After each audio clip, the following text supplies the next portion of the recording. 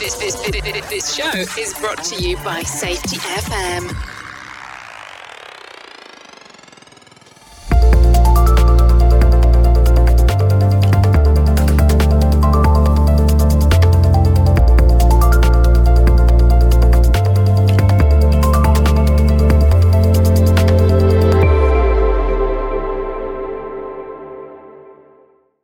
Hi listeners, this is Brent Sutton. Welcome to the 70th episode of the Practice of Learning Teams podcast show. On today's show, I'm joined by James MacPherson, who wears many hats as an operational risk professional, podcaster, YouTuber, coach, husband, and proud dad. I like the style that James brings to the new view of safety, so I thought it was a great opportunity to connect with him and talk about the mad world of James MacPherson. So please sit back and enjoy this episode of the pod. I thought it was just a really good opportunity to catch up and say hello and see how the mad world of Safety Differently, New View, Safety 2, whatever we want to call it, how's it all going and what you've been finding, and treat it like a bit of a year in reflection. Well, a year on reflection, Jesus, that's it's been a mad year for us at Rebranded Safety, if I'm honest. So we probably, I mean, when I started the podcast, coming up to 3 years ago now, I kind of thought I had the monopoly on this new view stuff, if I'm honest, Brent. Like, I'd never heard of Sidney Decker or Todd Conklin or any, I didn't even know who they were, like probably about 4 or 5 years ago, didn't even know who they were. And I thought, God, I've got such a better way of thinking about safety and risk management. I should write a book about this, or I should write blogs or something. I started writing a blog and I realized I can't spell or anything. So I was like, oh, maybe I should do a podcast. Started a podcast, and then we did it for coming up to 3 years now. And I stumbled across this kind of Safety Differently stuff and was like, all right, maybe I should read these books and have a look. And then we kind of got deep into that Safety 1 versus Safety 2, new view versus old view argument. And I kind of was like, I don't really know what it is. So it must have been about a year ago that we did the Safety 1, Safety 2 mini-series, where we started off with Todd, we had a chat with Todd, but then after Todd, really, we had Todd and Dom, so two kind of very prominent academic voices in so-called new view and so-called old view. And then after that, we pretty much spoke to practitioners. And then from there, man, I've just kind of read books, interviewed these people, and then try to experiment it with in my own time. But Rebranded Safety has just gone mad. So in England, I think we're still playing around with these things, and I think we're still struggling with it, which I suppose the rest of the world is as well. But ultimately, I think we're ultimately, Brent, is we're trying to do something with New View, in my opinion, particularly in England. Our trying to do something which goes against the grain of how we run business and how we manage businesses in our kind of what's the word I'm kind of looking for, in our the way that we've run businesses for so long.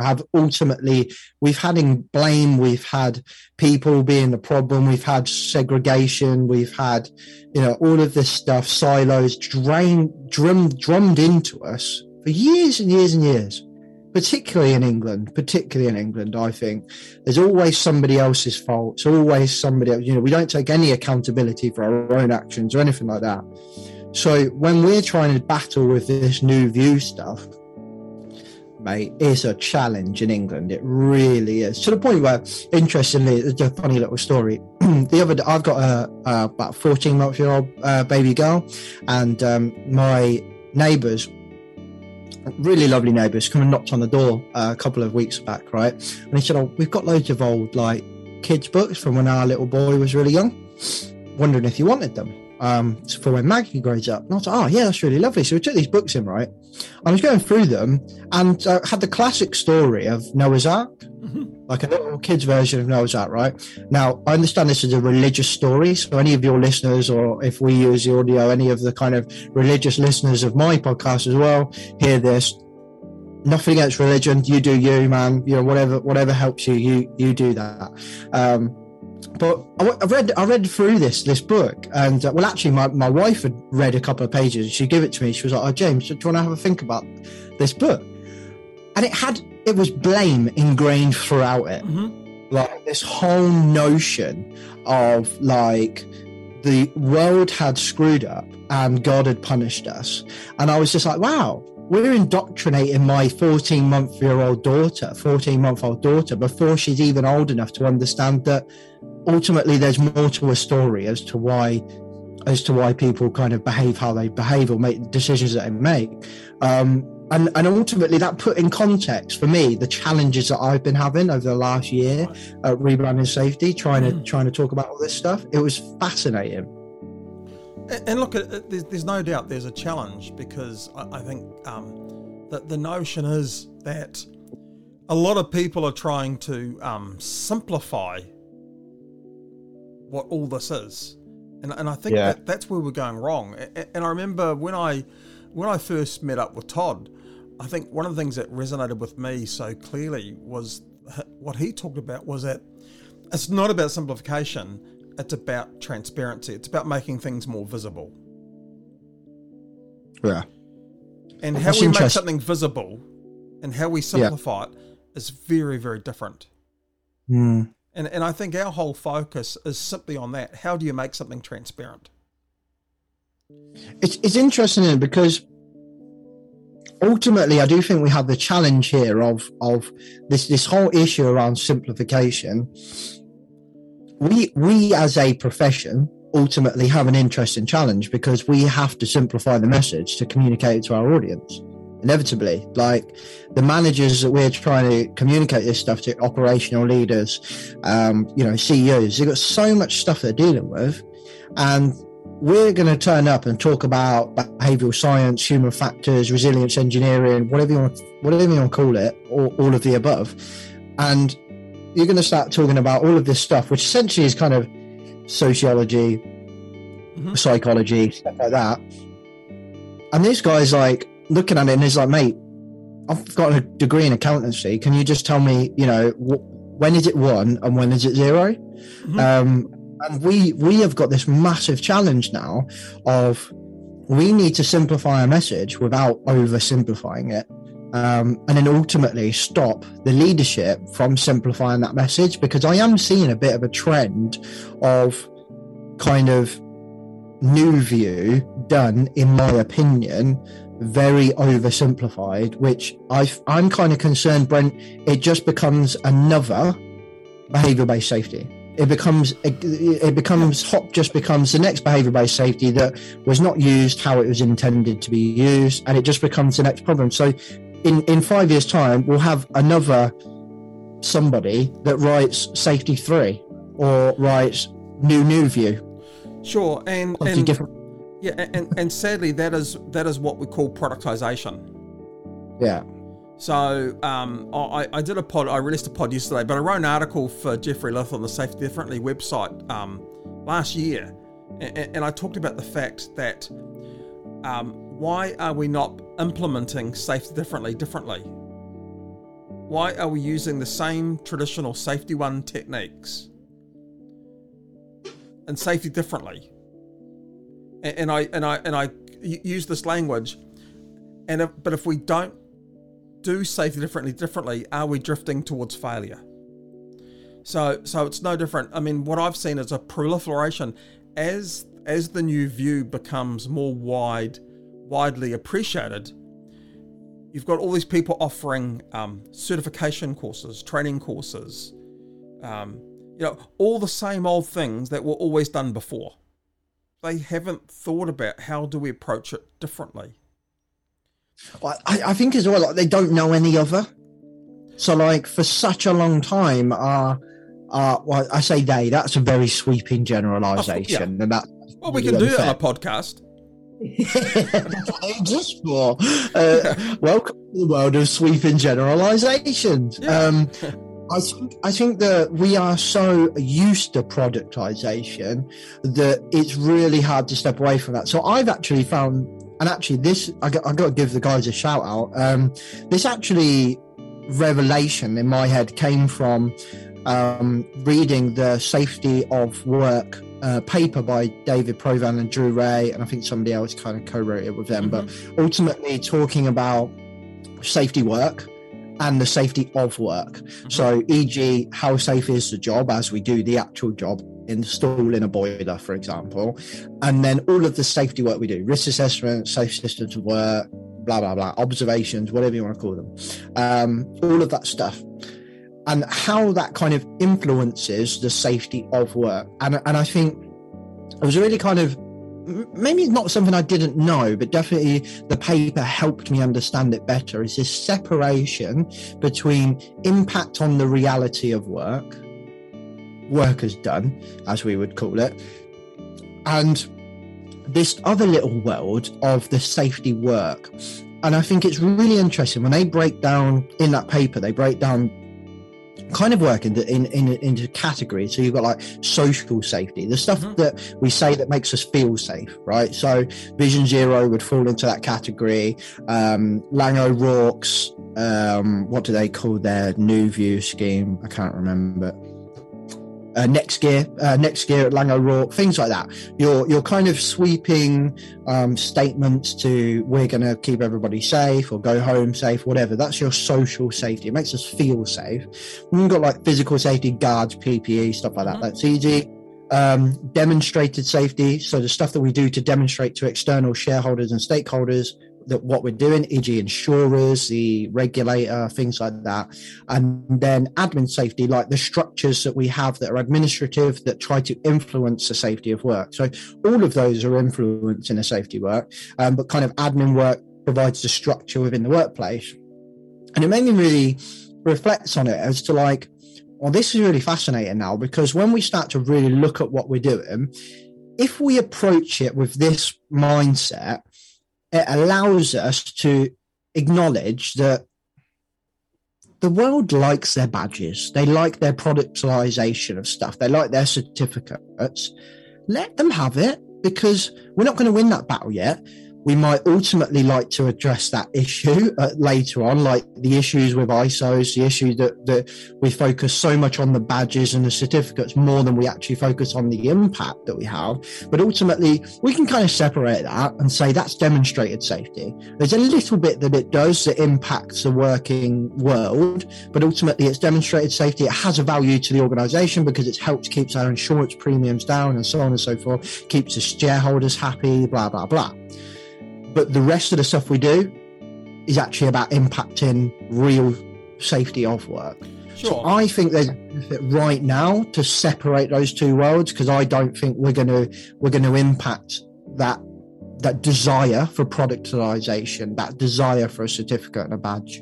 If I think to someone like Edward Deming, who did some really fascinating work,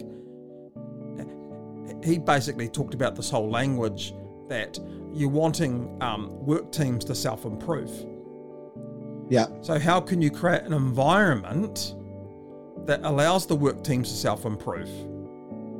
And every work team will have a different method or approach that they use to self-improve. Yes. Because he's saying it's the organic nature of that is what matters, rather than following a physical process. Yeah, I agree. So the issue that we have, and I understand this, and particularly when I think about things like HOP and learning teams, people struggle with this thing called the organic nature of it. Agreed. Because they're used to having these fixed frameworks or these categorizations, things that they can see and they can touch in that space. So at the moment, I've been doing an experiment where we're looking at a zero training method of gaining competency with learning teams. Okay. Which sounds quite bizarre. No training at all? Or are these people going in at a certain level of competence? No. What are you trying? So what we're doing, so we're not saying go on a course or do this, or do something that's very specific. So the way that we're doing that is we've defined what would good look like. So what would the things that someone would exhibit? What would be some of the things that a person would be able to relate to or rationalize? Yeah. And then we're getting people to evaluate where they're at. So what's the current state of knowledge? So we said, here's the future state. Here's your current state. Yeah. And then we're using an organic mechanism that allows those people to basically build their roadmap to move from current state to future state. But at the same time, as they move along that roadmap, they can look back and reflect and see how far they've come. Yeah, okay. So the example that we've been using is that, of course, we actually use a learning team. So we're getting a group of people together, and through that learning team, they're telling us their stories around what they see as what are their barriers, what are their obstacles, what's worked well, what hasn't worked well for them in terms of trying these things. And then from that, we identify a series of themes that come from that conversation. We then create some form activity so that person can now go out in between that and the next session and try something and reflect on that by themselves. Then come back together as a group, and the group reflect on what they found. And then from that, there's the next series of themes, and we keep moving down what's called this pathway. Because every person is at a different level, and every person is going to have a slightly different path. So what we've been experimenting with is this whole concept of what we call it cohort mentoring. Where our job is to basically facilitate a learning team to understand the key threads and create activities to move people along their continuum and their roadmap. We so I in my I suppose in my life I do lots of things. So we got like Rebranding Safety, obviously, which is a podcast, a YouTube channel, and then also we offer consulting services now, which is brand new. This is actually the first podcast that we've ever actually publicly announced it. So you've got the exclusive here, Brent. Fantastic. What's it called? There you go, mate. Well, we're going to start off with Rebranding Safety, but actually the company that sits behind Rebranding Safety, that owns Rebranding Safety, is called Riskfluent. So that's been there the whole time. Okay. So our company, our group, I suppose, is actually Riskfluent. So the consulting service is actually provided by Riskfluent, but for now, people know the brand Rebranding Safety, so we're just going to stick with that. Sure. And then we'll see how it evolves later on. But anyway, the point that what I was going to make was, what sounds really interesting is another organization that Riskfluent owns. So I co-founded with Colin Nottage, who runs IMG, and also podcast called the Interest Safety Podcast. Me and him co-founded mid-COVID, never met each other, which is a funny story in its own right. We launched a company called Project Militium.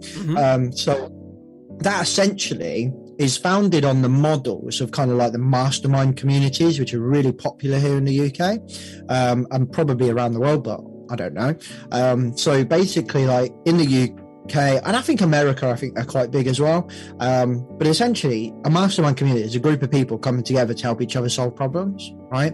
So we kind of say, if people go, what is it? I say, it's kind of like group mentoring. It's kind of like cohort coaching, kind of very similar to what you've just said, right?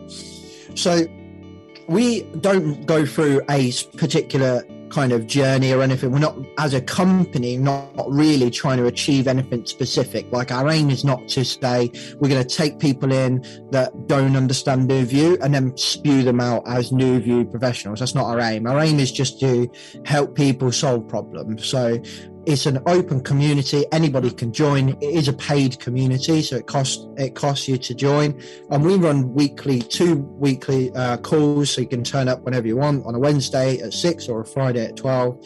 We also run like a book club, a philosophy call, and a quarterly event as well. But interestingly, and the reason why I mention it, not for it to be an advert, is because it's really similar to that kind of experiment that you're talking about. Ultimately, it's the benefit of having people at different stages in their own journey. No matter where you are in that journey, you still bring value to somebody else that may be further ahead of you in that journey or behind you in that journey. It's that cognitive diversity in a way. So we've seen this like beautiful emergent kind of development in something that we kind of knew would be good, but we didn't know it was going to be this good. Right. In that, getting a load of people in a call every week, and you know, sometimes we have a call with like loads of people in, like the whole community turns up. At the moment, we've got 30 members. We've been going about, I don't know, maybe 9 months. I think about 9 months, 10 months. So we've got like 30 members now, and then. So sometimes you get a call with loads, like 15 members, and you're like, Jesus Christ, this is chaotic. And then sometimes you get it with like a handful of members. Mm-hmm. But mine and Colin's job, and we got a couple of people who facilitate calls for us as well. Like Sam and Elisa have done a really good job kind of helping us facilitate calls. All we're doing is facilitating conversations. You could, in a nutshell, say they're kind of unstructured learning teams. We don't have a desired outcome, but ultimately it's very similar. So sometimes you'll have a member will come in. We've got like a base model for our weekly calls. We have a topic that we might have decided we're going to talk about, or we might not. We've got like a private LinkedIn group. So sometimes I'll put on there being like, I want to talk about this later. But then what we do have is an opportunity for any of our members to come in and say, right, I've had a problem today and I need some help. So we've got a topic. So we're going to talk about learning teams, for example, today, right? But James has just turned up in a call and said, I've just had this shit hit the proverbial at work and I need some help. We flip over into what we call kind of coaching mode. Mm-hmm. So we're only allowed to ask questions. So everybody in the community is only allowed to in the call is only allowed to ask questions of that person for about 5-10 minutes, depends how long it goes, just so they can understand more of the context. We need to understand the problem. You're unpacking it. Yeah. So I might turn up and say, my boss is a dick, right? Mm-hmm. And then you might go, explain to me why your boss is a dick, James. And then the next question would be like, why do you think he's like that? And you build the context to your point. And then we can flip into solution mode. So it's really interesting having those cohort conversations. And I think it's unbelievably underutilized, particularly in safety. And I think it's interesting to your point. The reason why I kind of explained that model as to why we kind of talk about that. It's interesting when we flip that over and compare it to training. And what you said there in that we're running like a no training experiment, for example. I wonder, not sure I have the answer, but I wonder if it's like, it's not an or, it's more of an and. Like training there's an imparting of wisdom that we need to do sometimes. Like there's an imparting of knowledge that we need to do. And I do think training should exist and it does have a space. But I also do think there is a place for cohorts to emergent to have those emergent conversations and help each other solve problems. Because what you described to me sounds very similar to what we used to call apprenticeships, except we didn't have those cohorts.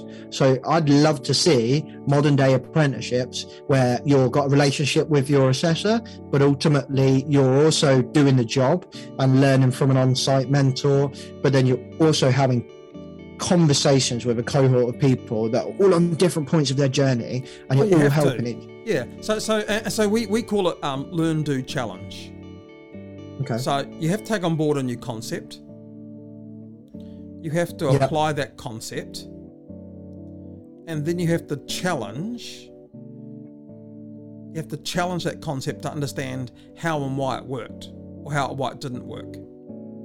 But you need to do those three components. Uh-huh. But what we've tried to do is that we're doing it within a framework. Yeah. So we've described an outcome, and we've basically said that for these outcomes, there's three elements. There's someone who's emergent, there's someone who is competent, there's someone who has mastery of skill across these elements. And people understand where they're at now. And by the way, it's not a test, it's not a study. It's we've used descriptors to demonstrate the types of function or the types of scenarios or context around those core competencies, and a person is able to think where they sit within that frame. Yeah. Okay, so rather than saying, are you the most amazing facilitator? Well, where's the context of that? Okay, so we ask questions around, about how you would deal with someone in a disruptive group, or how, get you to think about different components around that to break that down. But the objective here is to basically move people in a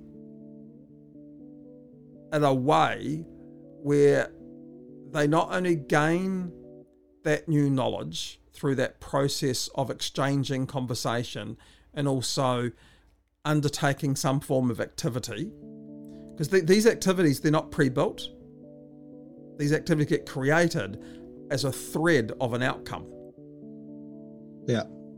So the challenge for us is we have to create something for the group, for them to see. And what we've also done is we've actually physically produced a journal.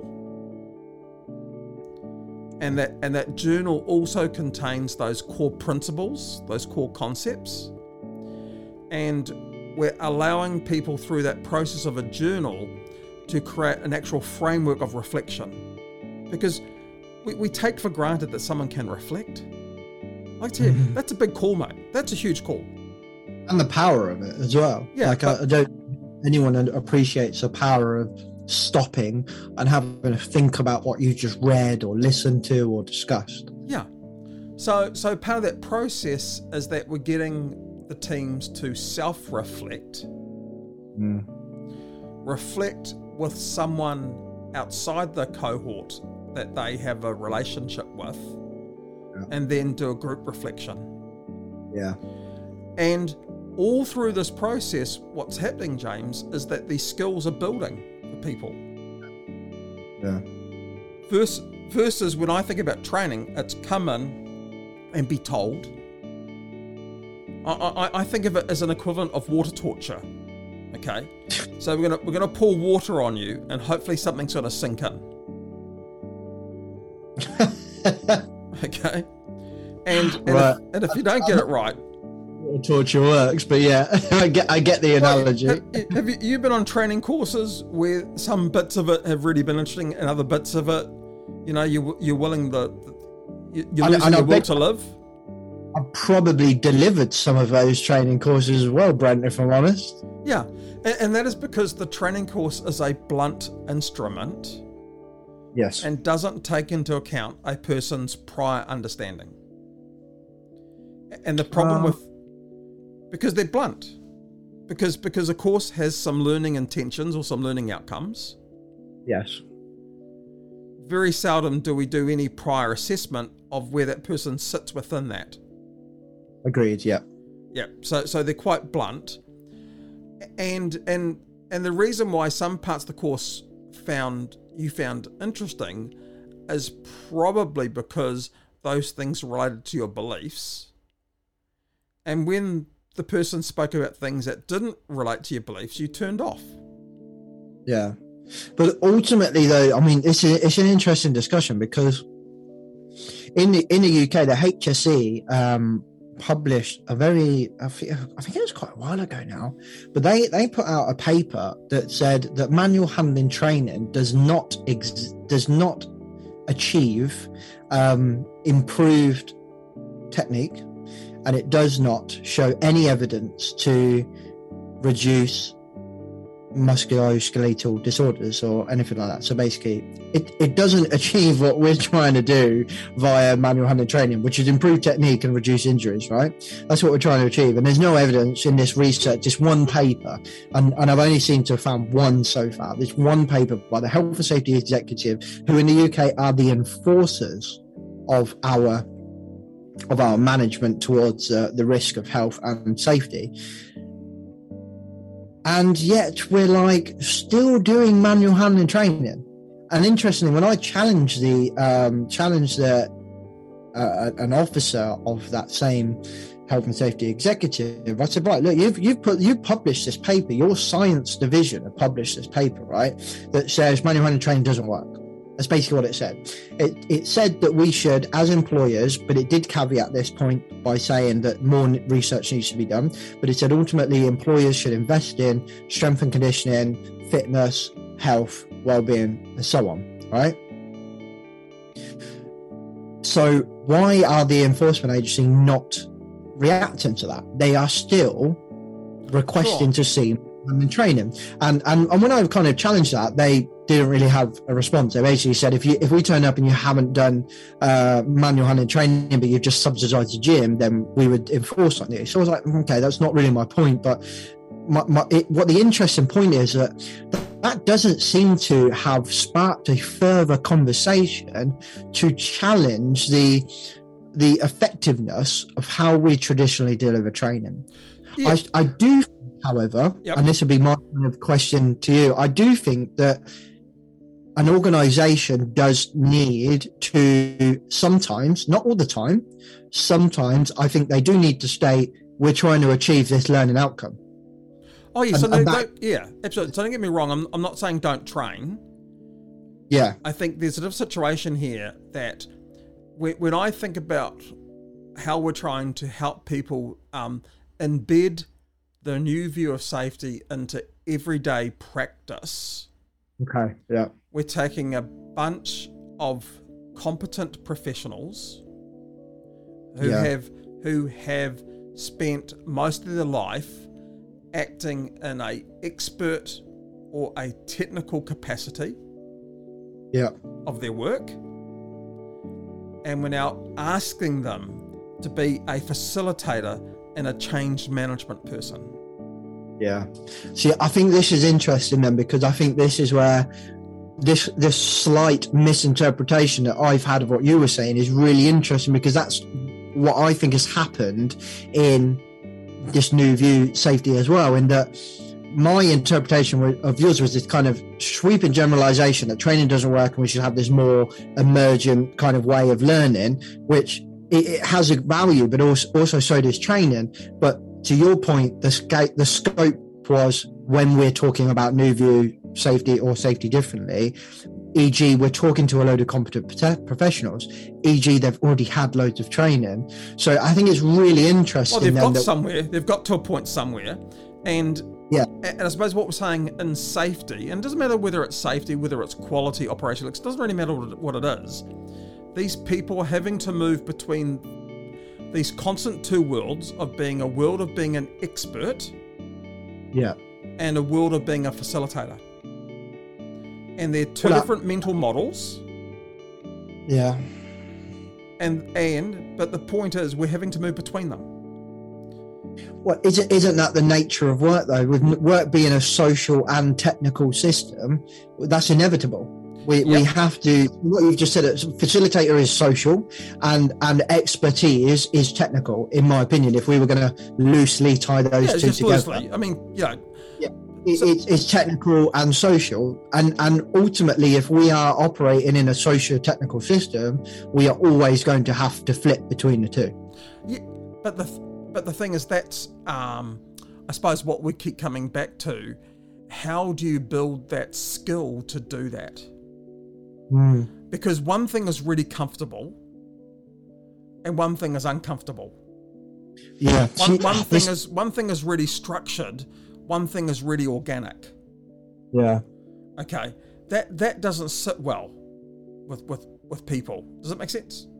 And loads of sense. I mean, it makes loads of sense. And I think, Brent, the issue is that we have loads of technical people in the workspace, and we train the shit out of people. We build technical experts left, right, and center, right? We do it all the time. We don't. When have you ever seen anyone go, that's our social expert over there, or that's our social team?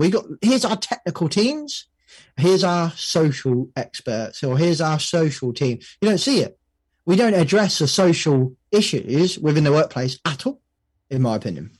Or traditionally, we don't, at least. No, and I think that's what New is trying to do, is bring sociology, psychology, or those kind of types of philosophies and practices into the workplace. Thank you, listeners, for being part of this podcast.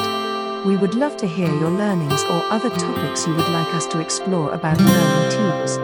Go to www.podcastlearnings.com and give us your feedback. Become part of the community of practice with learning teams.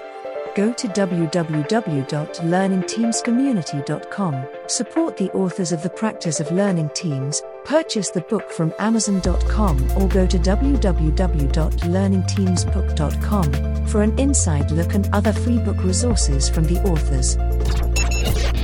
The views and opinions expressed on this podcast are those of the host and its guest and do not necessarily reflect the official policy or position of the company. Examples of analysis discussed within this podcast are only examples. They should not be utilized in the real world as the only solution available, as they are based only on very limited and dated open source information. Assumptions made within this analysis are not reflective of the position of the company. No part of this podcast may be reproduced, stored in a retrieval system, or transmitted in any form or by any means, mechanical, electronic, recording, or otherwise, without prior written permission of the creator of the podcast, Jay Allen.